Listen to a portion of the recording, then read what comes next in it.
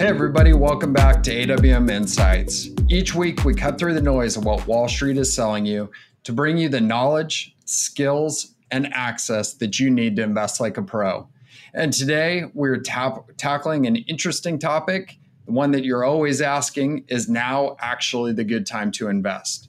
But before we dig into all of that, let's shoot over to the news. Justin, what do you got for us? Sure. I mean, there hasn't been a shortage of interesting things going on in the world. That's for sure. We can definitely start there. On a positive side, it looks like there's been an agreement as of this time we're recording this between the Republicans and the Democrats on the debt ceiling. That's providing much needed support to the markets, and something we'll talk about within this conversation. Jobless claims have ticked lower for the first time in 4 weeks, also driving some support for the market there. So looks like we've kind of turned the corner from this whole Delta variant spike with respect to COVID. So we'll see if that trend continues. I know we always say here that a lot of these statistics can be incredibly noisy, so keep that in mind. But definitely something moving in the positive direction. Facebook, I mean, that's been definitely in the news. A whistleblower coming out and accusing them pretty bluntly of favoring or prioritizing profits over public safety. Using their own internal research too. So that's a story that will continue to percolate, I assume. It's pretty amazing this is even a news item, given that the fact this is the point of media, right? Facebook's a darn media company. Are we going to go on CNBC and accuse them, like now you're going to be able to sue them over some stock going up and down? It seems kind of crazy. Like this is the whole role. They don't really care all that much about the well-being. Otherwise, we wouldn't have financial news services. Oh, right? Totally. Well, and it's also kind of like everyone knew that, right? Is this really news? I mean, I guess it's actually verifiable proof to an extent if we believe this whistleblower. But I feel like anyone you talk to who's a user of social media probably can attest to the fact that these things are not necessarily designed to be your friend, really. Moving on. This is also something that's kind of surprising as well. California passed a law requiring food delivery giants to pay all tips to drivers, meaning that it's surprising it wasn't in place to begin with. I'm sure most of us who use those services probably expect that when you add that tip, it is going to the driver. So protecting the little guy there. Big news on, I guess, call it the global front, the Pandora Papers, big, huge release of data from an offshore law firm exposing a number of very high profile people, both in business and government around the world, doing, guess what? Trying to avoid taxes, shield their wealth, hide their money. It's kind of that age-old problem. It's probably never going away, unfortunately. But we'll see. What's fascinating about this, though, is right. These documents came from 14 separate banks. Like, how were they able to assemble this much sensitive information? I mean, yeah. There's got to be a paper trail here. There's going to be some people in a whole heap of trouble. I'm sure they're not going to go quietly on this one.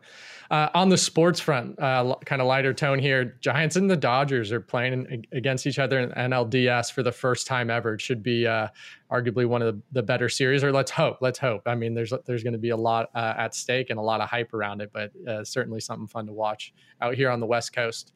And then kind of turning to the main topic here. So as of this recording, markets are up really strongly today, kind of on the back of that debt deal that we mentioned. Russia has said they're going to step into the oil markets to help appease or assuage the rise in price there. That spooked people, generated some more fear around inflation, et cetera, et cetera. So markets are happy today.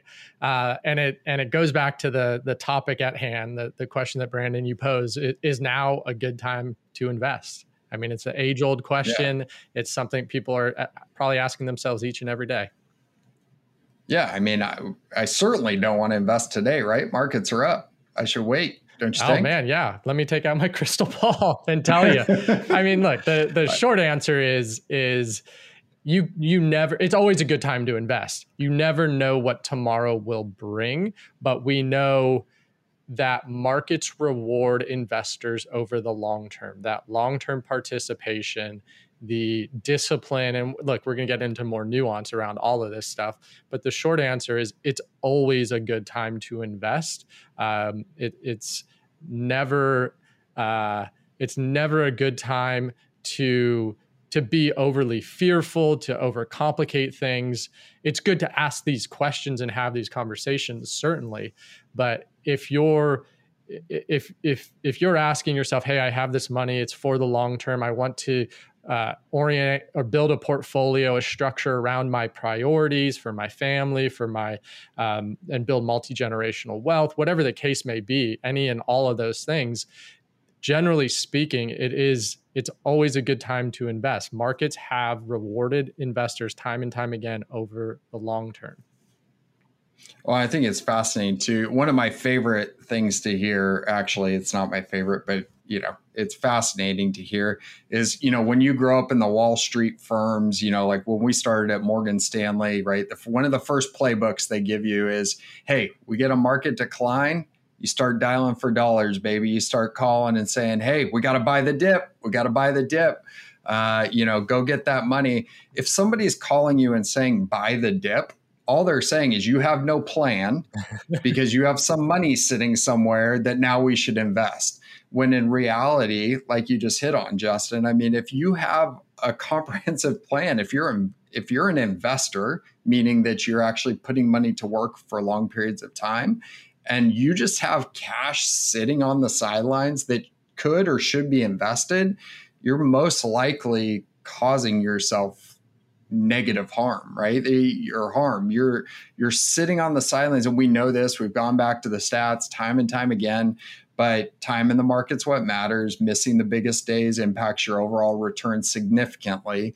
So, just waiting for this day of a decline is pretty silly. Yet we all kind of get back into it. And I think that's something that should ring true in everybody's ears. If somebody calls you and says, time to buy the dip, it means that person calling you is a salesperson, probably working at one of the Wall Street firms and is a broker, as opposed to a planner that wants your holistic wealth to be addressed. Yeah, and we can go through a couple of different mental exercises, I think, to really to underscore this. We're not anything woogie here, but just take a step back, right? So it's markets are at all-time highs. Markets are doing well. We've had a pullback. It's been volatile of late. So first of all, for the year, markets are above average. The S&P 500 is somewhere in the low teens in terms of rate of return for the year. So it's going to potentially, like in all likelihood, end up being a very good year, above average for the S&P 500. So that's one thing. The short-term volatility probably makes people a little bit more uncomfortable. September was a weak month. The quarter was basically flat. So you have to remind yourself, hey, let's take a step back and look at the longer term, what's been going on, and then what even longer than that, what do markets generally provide the long term, speaking 5, 10 plus years, the long-term disciplined investor. And that reframing should help you set your expectations going forward, right? Additionally, let's flip this on its head. So markets have performed really well. Markets have been at all-time highs. They're off those all-time highs. There's some negative volatility, so that gives people some angst and unease. On the flip side of it is when markets correct, go back to March of 2020, markets were down over 20% because the economy, literally the global economy was shutting down. No one had any idea what was going on. At that point in time, when markets were at their bottom, that was a great time to invest. I could guarantee you probably no one predicted that. I shouldn't say guarantee. We're not allowed to say that, right? But I mean, think about the difficulty and put yourself in that mental space where the global economy is literally shutting down. We have no idea what this new virus truly is, really. There's just so many unknowns, and you have to make your decision then to invest. I mean, that's even harder than it is right now. Right now, there are some questions certainly that people are asking, and again, rightly so. These are always good questions to ask and have conversations around. But just think about the emotions, the behavioral side of making that decision in that moment. I mean, it's incredibly difficult if you don't have a plan. I mean, we're going to probably underscore that time and time again. So, the question to ask yourself too is, or flip it on its head again, is now the time to invest? It's when, if you're asking that question, when would the time be to invest? Like, when would you actually feel comfortable investing? I mean, there's, we could go out through a laundry list of fears around investing, and they're all common. The most people have them, but taking a step back, understanding what the data shows you, understanding your plan, sticking to it in times of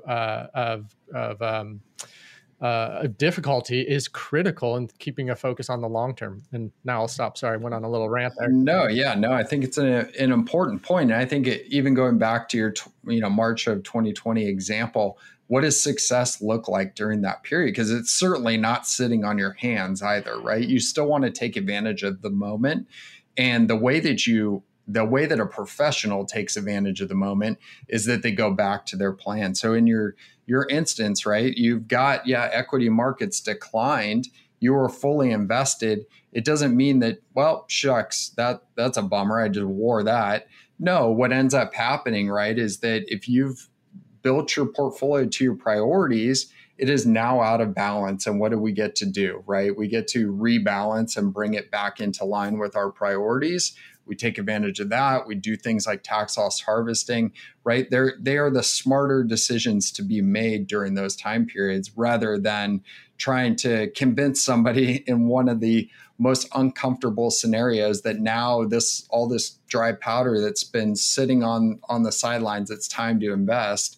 And let's not forget that, you probably, if you were sitting on that dry powder at that period, you'd been scared for years when the markets had absolutely roared. Yeah, so you missed out on that whole period. Yeah.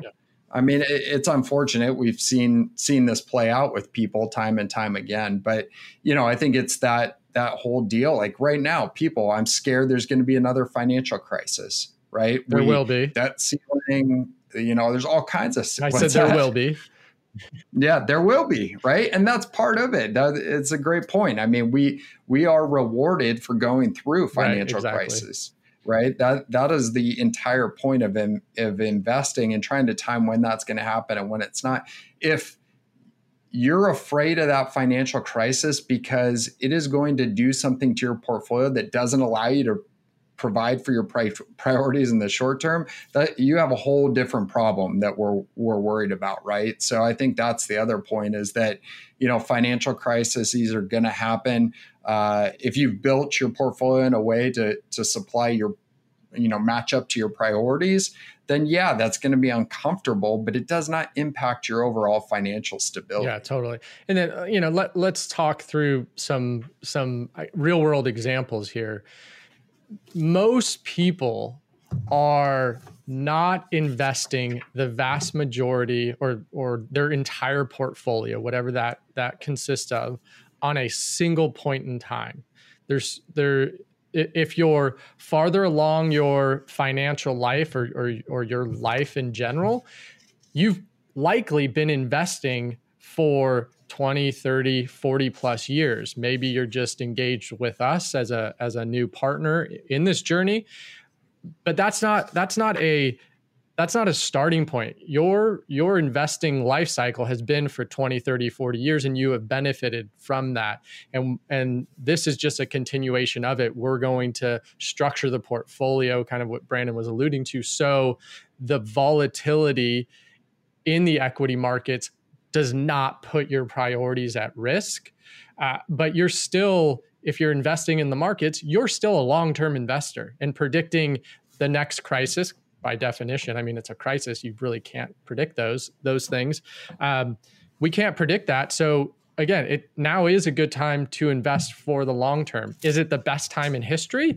Hey, it's hard to tell. I mean, we don't have a crystal ball. It could be. The markets could continue to run from here through a new repeat of the Roaring '20s, going back to the early 1900s. Or this could be the start of a little bit of a correction. But if you're a long-term investor, you have that discipline, your priorities are protected, you still will expect a positive rate of return in the equity markets over the long term. Going back to the young guys just getting started, or young individual, young woman, whether they're an athlete, whether they're a founder, you have your human capital asset in front of you as well. And that is going to be such a powerful driver of return. Your portfolio, however big or small it might be today, is going to compound over such a long period of time that you'll be amazed in 20 years looking back on it, how big it grows to. Additionally, you're going to start converting your human capital to financial capital, put it into the markets over time. You're almost dollar cost averaging because you have to as you convert and realize your human capital. And so you're not putting everything into the market today. You're putting some in today, you're putting some in, whatever, next month or quarterly, or if you have a big liquidation event through an exit or something like that. There's all these these different liquidity events or cash flow events that help you buy at various points throughout the life cycle. And being disciplined today and starting today really will set you up for success long term. Yeah, I think that's a great, fantastic point. And, I think the other thing, it reminded me, and I reached back to grab this book. I was reading it, Atomic Habits by James Clear this morning, and just habit formation. Totally. This is such a great analogy to me, but I had highlighted, and he had said he was talking to an Olympic coach, and he said, the Olympic coach was quoted at some point it comes down to who can handle the boredom of training every day and doing the same lifts over and over again. This approach that we're talking about is not very exciting, right? It is about being disciplined and doing the same boring thing over and over again, right? It's being broadly, globally diversified. It's not hitting the high flyer stock here or there. You are hitting that, but it's in the context of your greater portfolio. But he goes on to be quoted in saying too, and I thought ties it all really back together really well, is that professionals stick to the schedule, amateurs let life get in the way. And I think it just, it really comes back to what we're talking about here is don't, stick to your plan, really understand what you should be doing, know that you should be invested throughout all markets. There's never every time is a good time to get in. Whenever you have the money that you're able to invest, that is the right time to actually invest your money. And again, with a plan, with a well thought out approach to public markets, with a well thought out approach to private markets. And I disagree with you, Brandon. I think it actually is interesting. I mean, I know where you're going there, but honestly, if you got kind of dig under the hood, and we talk about this. I mean, we have a weekly podcast and we get to talk about it, and hopefully it's not boring to everyone else, but you can go under the hood, and it is fascinating how all of this stuff works. I mean, yeah, let's talk about how the debt limit actually impacts markets. If you're interested, happy to have that conversation with you. But to Brandon's point, kind of sticking to it, those atomic habits, the showing up, putting in the reps, et cetera, that's truly what pays dividends. Let's talk about kind of the why around ending up with that conclusion and that plan and that practice. And the why is really interesting, at least in my opinion. But yeah, if you can connect those dots and be disciplined exactly and build those atomic habits, I mean, you're setting yourself up for success, whoever you are. Yeah, no doubt about it. Well, we appreciate your time today. Head over to awminsights.com, download the 10 key principles to investing like a pro. And until next time, own your wealth, make an impact, and always be a pro.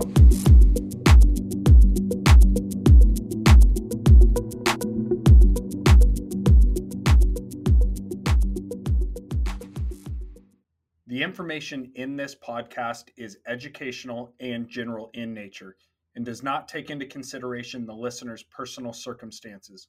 Therefore, it is not intended to be a substitute for specific, individualized financial, legal, or tax advice.